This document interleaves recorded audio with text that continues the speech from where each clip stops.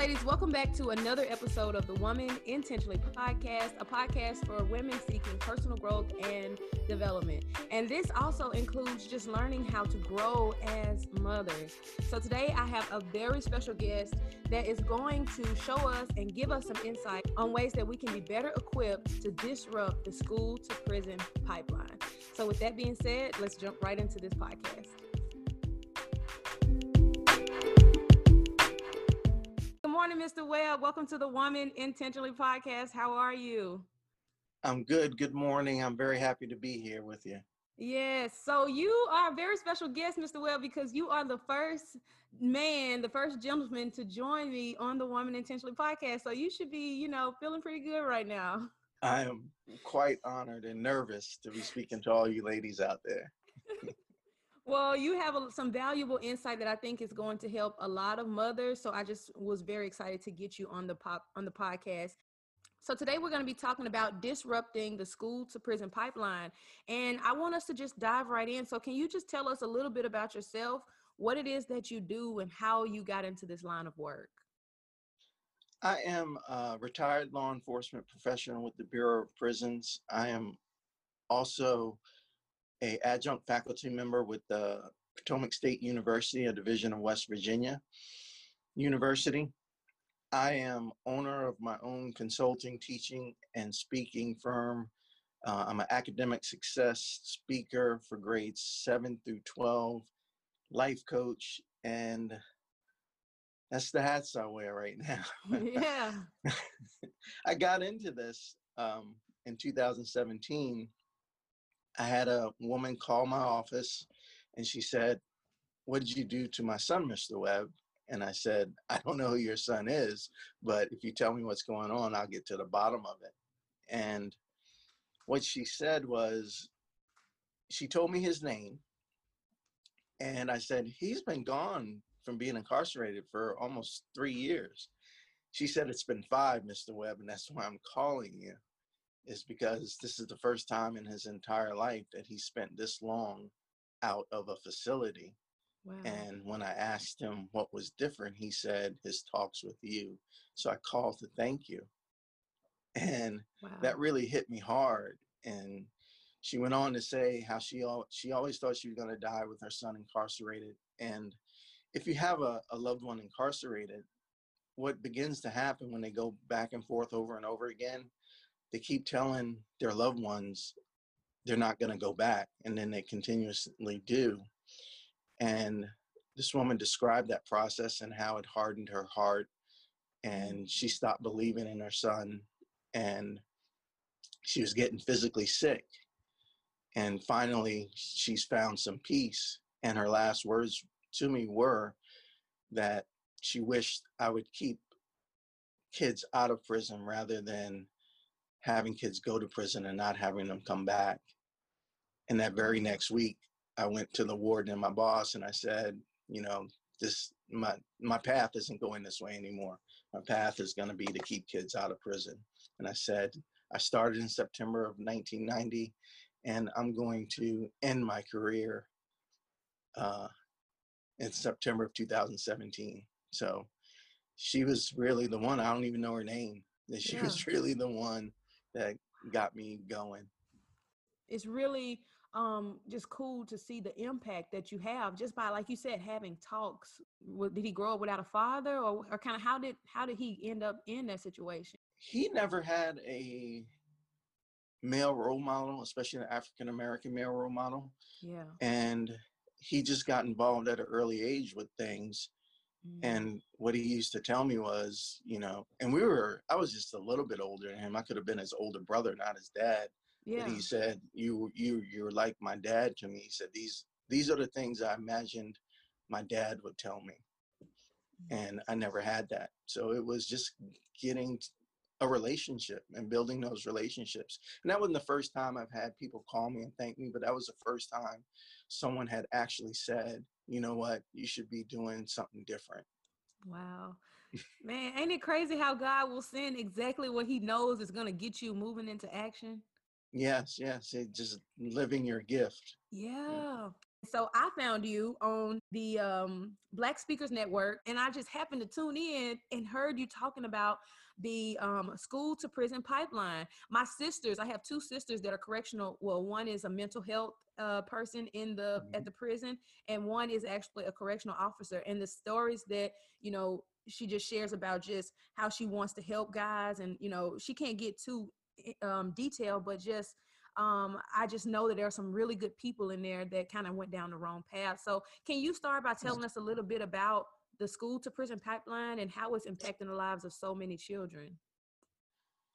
It is really, when I first heard of it, I was actually living in it, because being a teacher at a college and working in the prison system, the same young men that were walking into my office at the prison were walking into my classroom. I began to realize something was going on.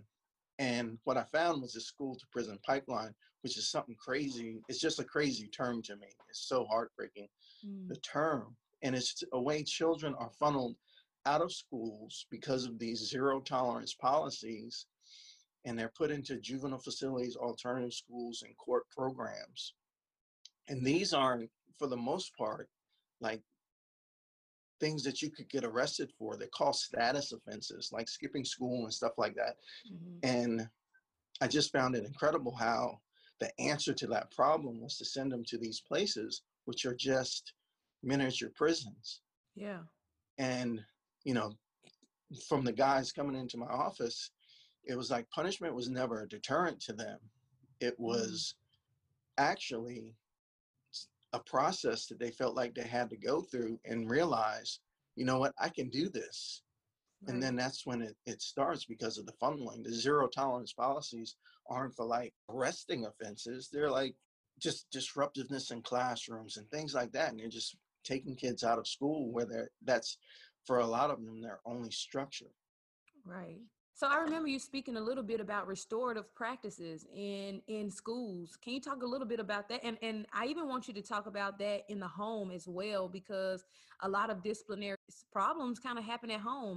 Absolutely. Now, I'm old enough to remember a time when you got in trouble in class and you would write on the chalkboard and you would get detention, or before school detention.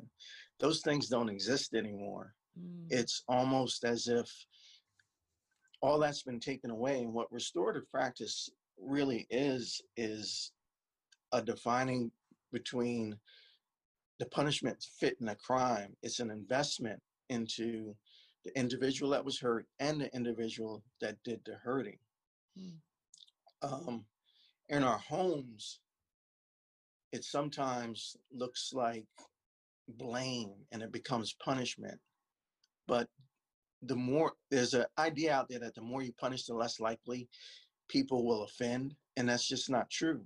Right. The stronger relationship that people have, which is a restorative practice, the less likely they're going to offend. The stronger relationship I have with my peers, the less likely I'm going to hurt them. The stronger relationship I have with my teacher, the less likely I'm going to disappoint them. So that's where the restorative practice focuses on the relationship, where this adversarial thing that we've gotten into with this school, the prison pipeline, and zero tolerance policy is all about blame. And deterrence is supposed to be the punishment, but the punishment in our criminal justice system for years has never stopped people from committing crimes. That's why they keep coming back, because the punishment is not the deterrence. And what I found is, and the guys that have been successful that have passed through my office, was the relationship I had with them. Yeah. Wow. And it's so much, that's so good, because that relationship, even like you said, in the home, building a relationship with my son to where I'm not just always talking to him and punishing him and beating on him with my words and things like that when he does something wrong, but actually building that relationship to where I can ask him, why are you feeling like that? Why are you thinking like that? Like, what made you do that?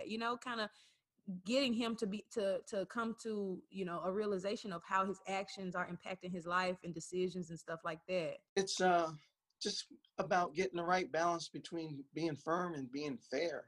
And I think some of us that are older have been raised in the high authoritarian ways, and we pass that down. to our children. When we are high on rules and low on respect or support, we operate in an authoritarian way, and then blaming others becomes the normal way that we parent. So we have to get in touch with where we set high expectations, but then offer the support. When we become inclusive and freely cooperate with others, our relationships are built and they just get stronger, when we are consistently trying to achieve having high expectations, but having that support as well. Okay. So not just beating them up when they fail and stuff like that, but and Yes. expecting them to get there without knowing how to get there. Right. Set those high expectations. I think we in our school system sometimes limits, how high we think our youth can go. And if we set high expectations, they become advocates for themselves. So it's about finding that balance and knowing that you're not perfect, but we have to continuously try to find that balance between being firm and fair. Yeah. So can you tell us a few of the statistics concerning the school to prison pipeline? Some of these are really unbelievable, is that we spend $135 billion a year to house children in facilities. That money could be spent to alleviate the conditions that lead to the stuff, not being spent on the results of the conditions that we could solve with that money. Right. We're spending $40,000 per child to do this. We've spent more money on putting cameras in schools than they do in prisons in the first place. Right. And the really heartbreaking statistic that I found is 1 in 4 women have a loved one under 30 that's in the system. And if that doesn't break your heart enough, 1 in 2 Black women have a loved one under 30 in the system. Wow. And this is the trauma that I think a lot of people don't understand. And I my relationship with my mom is from Selma, Alabama, ground zero of the civil rights movement. Yeah. And she saw all those things. And I didn't realize when I was younger that she had her own trauma through that, where, she was afraid if I went outside and said something to the wrong person, I could get lynched, Emmett Till style, because she was there for that. She was, that was a part of her growing up. And you look at today where a young man goes out jogging and he's gunned down. So this is the trauma that I think we don't talk about, because when I look back, I was very, I love my mom, but I didn't understand why she was overprotective, which led to some tension. Had I known about that trauma, which I know as an adult, I think things would have been different. So I always express to women, especially single women that have boys, is that you have to express that trauma. You have to tell them, the reasons why we're doing things. We leave that out. I lived in a day, you did it because I said so. But that's not effective. Right. I've had my own trauma just based on that, and that was unintentional. I'm not blaming my mother for that, but that's part of the fabric of me. It is so true. A lot of times we don't take the time to talk to our kids about those things, and they just don't understand. So it's almost like they're not concerned. They just keep doing what they want to do because they don't understand the full capacity of it. And I think that sometimes we don't think, or moms don't think that their children deserve that, just based on how we were raised and stuff like that. Because I'm from Arkansas. We were kind of like that too. Like, you do what I say because I said do it, and not really, helping me make decisions because, that was the right thing to do. And one of the things that I always try, and like when I talk to mothers or women or just people in general with kids, you might get some results forcing that child for a little while. But when they get away from you, if they don't have a good decision-making process for themselves, they're going to do whatever everyone else is doing, what they feel like at the moment. And it may lead them to things that they don't desire or bad outcomes. So we have to spend time like teaching our kids how to make good decisions, like getting to the root of why they don't want to do the right thing, so we can kind of shape and mold that a little bit differently. Victims of trauma always go back to what they know. Yeah. So if I'm taught not to speak up for myself, I won't speak up for myself. If I'm taught I'm not allowed to express feelings of hurt or sadness, I have to be tough, then I'm going to carry that trauma with me. You know, what about men that are raising boys now, and they didn't have that type of, they didn't get to see what it was like to be a good man raising your children in, you know, with effective communication. And, you know, there are men who are struggling to effectively communicate with their children. So they have that, you know, very aggressive, like boys don't cry and shouldn't express their feelings and things like that. Is that trauma related as well, you would say? Absolutely. What happens is we learn how to be men from other men. Mm-hmm. And as Black men, for the most part, we don't ask for help Yeah. in anything. We find that as a weakness. And one of the most enlightening things for me raising a son is that I get to control what men I bring into his life, and that I'm the hero, Mm-hmm. but by bringing other men into his life, I'm not weak. There's just certain things I can't do. I'm not a builder. I can't build things. I'm not good with, I hated Legos as a kid, so I hate building things now. I hate, when I buy something from the store, I buy it already put together. I'll pay the extra costs, put it Yeah. together, deliver it. I don't want to do that type stuff. So when it Right. comes to that type stuff, I find men that, when I was building a fire pit, I need help. Yeah. And I'm not ashamed to say I need help. And then Mm. he learns, okay, I can have relationships with other men. I can find responsible men. And then I can be a high character person too, because I see high character people. Yeah. Wow, that's good. What are some things that single mothers should be aware of concerning raising boys without their biological fathers in their lives? I think the first one we kind of touched on is addressing your own trauma, because that's going to affect how you parent Mm. your child, especially a young man. So addressing that trauma, like my mom finally telling me why she was so restrictive of me, that freed a lot of things for me. So addressing whatever trauma you had in your life and doing it in an age appropriate way. But the best time is to start early so they develop to understand it.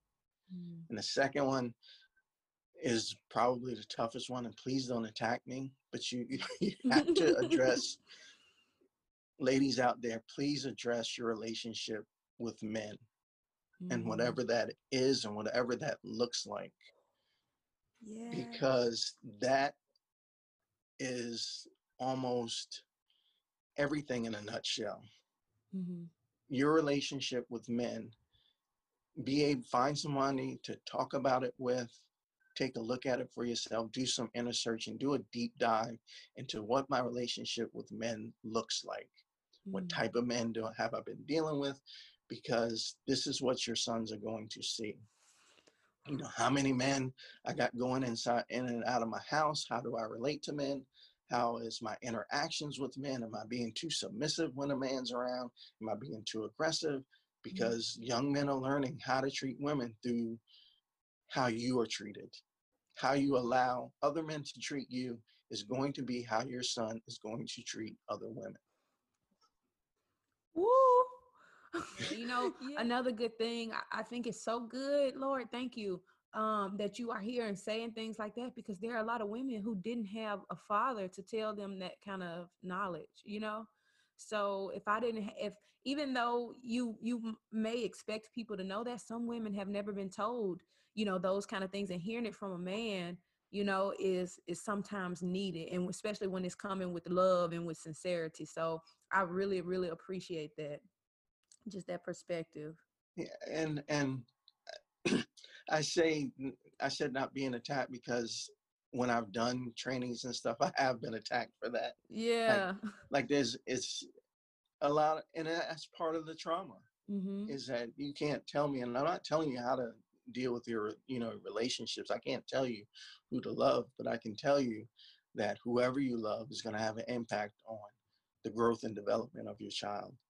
It's so true. And we have to be careful with that kind of thing, you know? We have to be careful. And a lot of times we're not even thinking about, I know when I was young, I really wasn't thinking about, character and like how did he treat his mom. I didn't really have a guideline to help me identify like good qualities in a man, and so it's just kind of like you don't realize how that impacts you if you marry this man without good character or without values and stuff like that. What does that look like for your family, for the rest of your life, for your child that's going to see this type of behavior? And I think a lot of times if you don't have that information or you don't take the time to think about those things, we end up getting in relationships that not only impact us in a negative way, but can impact our children in a negative way as well. Absolutely. And that's the scary part. I'm raising, I have my oldest is my daughter, and, my youngest is my son. And I can see how some of my trauma has affected my relationships with them. And I'm very conscious of the way I act around women, around my son, where I wasn't that conscious about it with my daughter. Can you go a little bit deeper about that? Like what?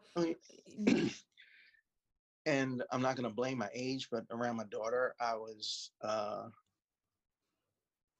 freely bringing women in and out, regardless of, integrity or anything, just freely bringing women around. Because that was kind of my relationship with my mom. Was she was fairly submissive to a point, and I kind of, in a lot of situations, I thought she was being run over, and I thought that's how you were supposed to treat women. Yeah. And having my daughter and going through that and having that kind of get in the way of our relationship, I began to realize that, these things I'm doing is not healthy for her. And then when I had my son, I definitely didn't want him to grow up to be a womanizer or anything like that. So I was very conscious of who I brought in and out of his life. Yeah. And it's just the seeing point. It's just the seeing. You don't have to be doing anything bad. But if, my dad is, picking up one woman at noon and then picking up another one at 6 and talking to another one here and there, then what's my value as a woman, that I'm teaching young women? Yeah. And especially if, a lot of times we get our perception of what a man is, supposed to, how he's supposed to treat us from you. Yeah. And that's something where we have to just be honest. Like even us as women, we have to be honest about examining our actions and how we are in relationships and things like that. That is so valuable. If you're listening to this, take some time and evaluate where you are in that type of situation and how, your relationships and the people that you're dating or whatever, how that could impact your kids. And if you need to make adjustments, sis, it's no blaming, it's no belittling. It's just make adjustments for the sake of yourself and your emotions and mentality and your growth, and as well as your children too. And that's why I started with dealing with the trauma first, is that once you deal with that, you'll find your relationships will change, and how you deal with your child will change. There are so many children caught up in that school to prison pipeline, because what happens is they're leaving school and they're basically on their own, and they're going into homes where they're all alone, but there are adults present. They're just not involved with them because they may be too involved with, and like I was, I had my daughter, but I was too involved with so-and-so that I was present in the room, but I wasn't present in the life. Children have to know that you have a general interest in them, and they're not alone in a house full of people. Right. And having those, I know young men, I've always talked about, I was the man of the house when I was, 7 years old. And we have to, and that's based upon a woman's relationship with a man that says the man is supposed to do everything. And a lot of young men are growing up, and girls are growing up being the adult in the household, taking care of younger siblings, having so many responsibilities that school is secondary that education becomes secondary to taking care of the household. What is like one thing that parents can do to just be more present, to help that child feel, more loved and like they mean something to that parent? It really starts with just having honest conversations. And it doesn't matter how long or short, but it's that genuine interest in them, and not being distracted by other things. The world is children unfriendly. And I think we overemphasize the children's resilience and forget sometimes that they are children, they are growing, and they are developing, and that those ages are so important. One thing I talk about with my son with all the time, I said, you're going to be an adult much longer than you're going to be a child. Yeah. So whatever habits you're developing now is going to affect almost your entire life. It is true. So we have to do our part to make sure that our children feel loved and feel that connection. One thing that I will do, because it's just a reality, I spend a good amount of time, or sometimes I'm just on my phone, right? And if my son is saying something, he knows, and I like, Tyree, give me 1 minute, let me finish this, and then because I want to hear you clearly. I'm not like, yeah, and texting at the same time. I let him know that I respect him enough to give him my full attention. So as soon as give me 1 minute, let me finish sending this, and now talk to me. And one of those things that has really helped our little relationship is just getting down to his level. I think sometimes we get so caught up in like, oh, you don't have to pay bills, you don't have to do this, and so we don't take the little situations in 6th and 5th grade as seriously because they're not paying bills. But the more I've gotten a chance to work with children and stuff like that, I realized how important those moments are, to come down to his level. Like, what? Jacob broke up with so-and-so today. And, and to just get involved. And he is just can talk for like forever just about what's going on in 5th grade. So, but that's his time to decompress. And I think that we owe it to them to kind of come down to their level and see what's going on inside their little world.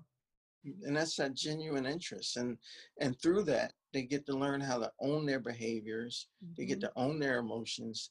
You're working with them to create solutions with them that they can speak their emotions, and then they're empowered to use their voices and just not respond on emotions, which a lot of times that I found is when I was working, a young guy came into my office. He had single parent, poverty, all that kind of stuff, into the prison. And I had a young man walk into my classroom, same situation, same everything. They went to the same high school. One was a little bit older than the other, but they knew of each other, which was amazing to me. And what I found was that the one had a personality that was a little more emotional, but teachers didn't know how to deal with that. So he was caught up in, okay, 0 tolerance. Here's a juvenile facility. And while the other one was more passive, got into a little bit of trouble, but was kind of pushed through. So he didn't experience that juvenile facility, alternative school, any of that. And he ended up in college. The only difference was how each one handled their emotions. And I think what happens with schools and teachers is that consciously or unconsciously, and it's unfortunate, but going back to statistics, Black males are 6 times more likely to be expelled, arrested, put in juvenile facilities, alternative schools, and court programs. 6 times more likely than an average student. Wow. For the same behaviors. Inequities of the punishment, and whether it happens consciously or subconsciously, we have to do something about that.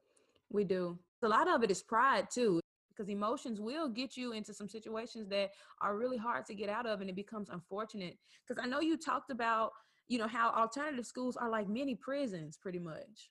When I first started out, I wanted to see how schools operate. I didn't want to go by what happened, what was going on with me in the 70s and 80s.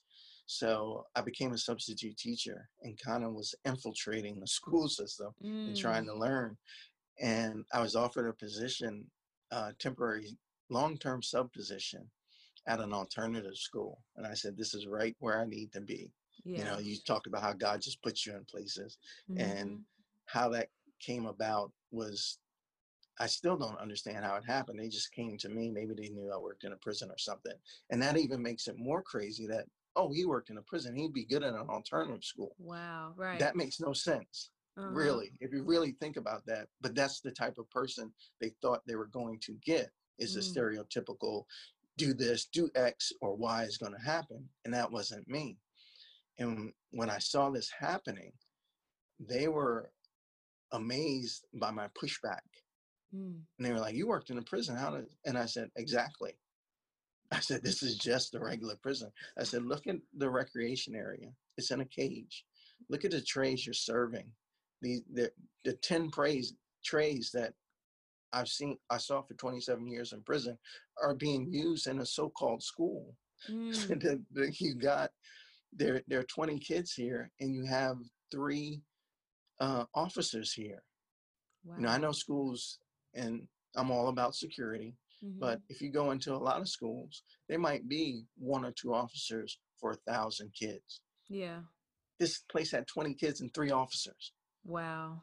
and that's how a prison operates. Mm-hmm. So the punishment aspect is put in their face the whole time. It's adversarial. There's nothing but blame, Mm. and instead of building strong relationships, building some accountability, and having some, all the focus was on what they did, instead of focusing on the past, the present, and what they can do in the future. Mm. And then when you have that relationship and that connection, and when where a child can say, you know, I can be whoever I need to be at any given time under any given circumstance. Yeah. When they start thinking in that way, everything changes.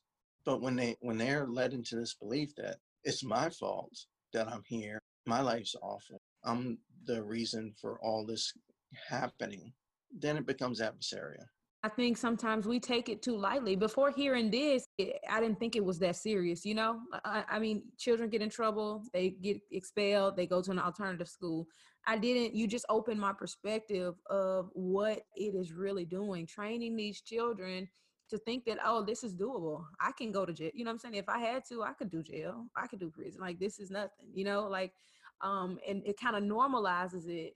And that's just not okay. We don't want our children thinking like that. Especially when that's what I see, and that's supposed to be my path. And the biggest thing for me is why I'm doing it is so they can see, you know, a Black man as a teacher. Part of the problem is less than 1% of all schools has a Black male educator. And Sounds the about ones right. that do, children are 75% more likely to go to college. Wow. Are you serious? Yes, just by having a Black male.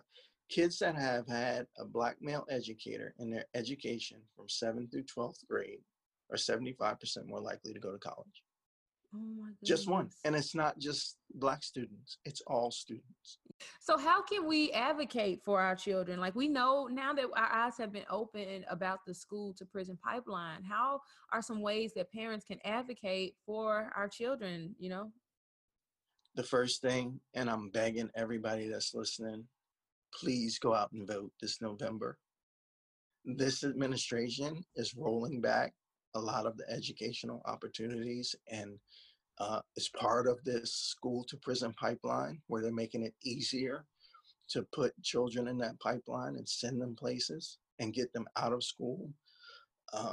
So Wow. please, please, please go out and vote.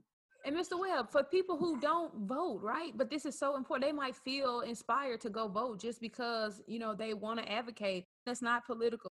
Who should they be doing more research on to figure out who they should vote for? It would be, uh, for me, this current administration, you can't get any worse. I forget her name, Miss Duval, the Secretary of Education or whatever, Mm-hmm. is rolling back so many policies. She's trying to eliminate Title IX. which is a gender-based thing, and the school to prison pipeline and privatization and all this stuff is increasing in strength. So I can tell you who not to vote for. Mm-hmm. I won't tell you who to vote for, Okay. but I can tell you who not to vote for. And doing the research for whatever candidate there is, and making sure that the policies, especially under education, are going to be ones that are inclusive, includes restorative justice, and rolling back some of these punitive policies that are now coming out, even worse. Yeah. Okay. So And vote. yeah, go vote. Number two, you have to be a part of your child's education, and they'll learn how to advocate for themselves. But the principals and the teachers need to know who you are. If you can't make a parent teacher conference, there's email, there's phone calls. Make them do their job. I used to tell guys that were incarcerated all the time, when they were in my program, and they had issues with correctional staff or how medical staff or whatever. If they're in the right, you make them do their job. That's what they're getting paid for. Yeah.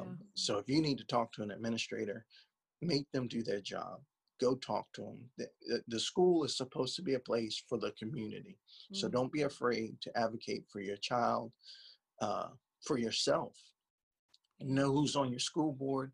It's all about getting involved. Make sure they know your face and know your name. Um, and if you can attend those meetings and see what's going on. The problem is we're not informed. We're not informed. I wish I could see people so they could, so I can have them raise their hand and tell me who's on their school board. Mm-hmm. And I bet you a lot of people don't even know. Yeah. And these are the things that we think are going to be taken care for us, that we need to be involved in. We need to be involved in who's on the school board. Teachers need to know our faces. Principals need to know our names and know that, we're going to advocate for our kids. We're going to fight for what's right. We're not just going to allow you to suspend or move our children out of schools. It's not going to happen without a fight. Ladies, I'm encouraging you, get on the school board. I know that it's something that, I didn't really see my mom like, interacting a lot, and I've just never really taken it serious. But hearing all of this knowledge and information today, it really is, pushing me to get more involved and really go, and not only my son, but for other kids who might not have a mom or a dad to advocate for them, to go and make sure that we're sticking up for them. And just making sure, our kid, I got suspended in school for fighting for 2 days. But guess what? my mom was right in the principal's office when it happened to make sure, to kind of make sure that I got a fair deal. Right. And I think we kind of allow administrators and different people in a lot of sectors of our lives, and kind of accepting whatever they dole out, and we don't have to. Get the information. If it's fair, it's fair. If it's not, then we need to do something about it. We're too permissive in accepting, okay, my kid got suspended for a week, or my kid has to go to an alternative school, not knowing that there's another kid that did the exact same thing and didn't get suspended. Right. Why is mine? But we accept it. Wow. And like I said, young Black men, boys, are 6 times more likely to be suspended for the exact same incident. Wow. But we let that happen. Yeah. We are the ones that let that happen, instead of going and saying, let me see what your disciplinary history looks like. Yeah. You're allowed to do that. Yeah. How many kids have you suspended this year, and what were they suspended for, and what do they look like? What? Yes. Did not know that. Yes. Wow. They keep statistics of it. Yeah. And unfortunately, what's part of the process is that, and no school administrator will admit this, but there's a relief when certain kids fall off their school roster because they're no longer a part of that accountability process anymore. So now they can move freely, doing what they want as far as discipline goes. The main thing is you have to get involved in every way possible. Yeah. But if you're not a part of it, they're not going to listen to our concerns, and get as many people there to know your concerns, because you're a voting block. Right. If you go there to a school board meeting as a block together, sit together and ask questions and challenge some things that are going on, you'll find changes. This is a very critical time in our children's lives, man. And that's why I wanted to have you on to discuss this, because just hearing those statistics, hearing you speak on the Black Speakers Network, it just made it, my heart went out. All these kids are looking for something. They don't know what. And if we're not involved, that's how they get into the pipeline. That's how they're flushed into it, and they'll be funneled into it. And for kids, how they view what they do affects how they do what they do. And if they view certain things happening, it becomes acceptable. But if they view people advocating for them, they understand, this is how I advocate for myself. So ladies, you should have received so many nuggets and so much inspiration just to tighten things up a bit when it comes to us being mothers, us raising our children, and just trying to grow in those areas. Mr. Webb, can you tell the ladies where they can find you? And I know you have a book as well, so tell us a little bit about that. The website is webvolutionarymotivation.com. If there's any educators listening and want me to come speak, or just want to join the movement, just hit that up. I'm on all social media, Webvolutionary. And with the book, for your listeners, if they send me an email at info@webvolutionarymotivation.com, put Miss Whit, I will send them a free ebook of my book, Youth Champ, a guide for striving through your teens. I will subscribe them to my newsletter, and I will send them a link to a free personality assessment and 30-minute coaching call to better relate and better communicate with their child and others. Wow. Just for having me on. That's all for you guys out there listening. All free. The book will be on Amazon if you want a hard copy of it. If you want a hard copy, just send me an email. In the same email, you can just put hard copy of book, and I will get you the link to purchase, and I will sign it for you. Mr. Webb, I just want to say thank you once again. Thank you so much for hooking my listeners up with this awesome information and these awesome gifts. And I'm going to put all the information, ladies, in the description box below. And I really, really encourage you to take him up on this. We have to do this for the sake of our children. If you want more information, you want to get his services, he's a coach, you can head over to all of the information he just gave you. It's also going to be below. I enjoyed this and I've learned a lot, and I wish nothing but the best for you and what you're doing for people. Ladies, it has been a pleasure. Hopefully you have tons of nuggets that you're going to start implementing now. And just remember, as you go out and you strive to be the best version of yourselves, don't forget to woman intentionally. Let's go.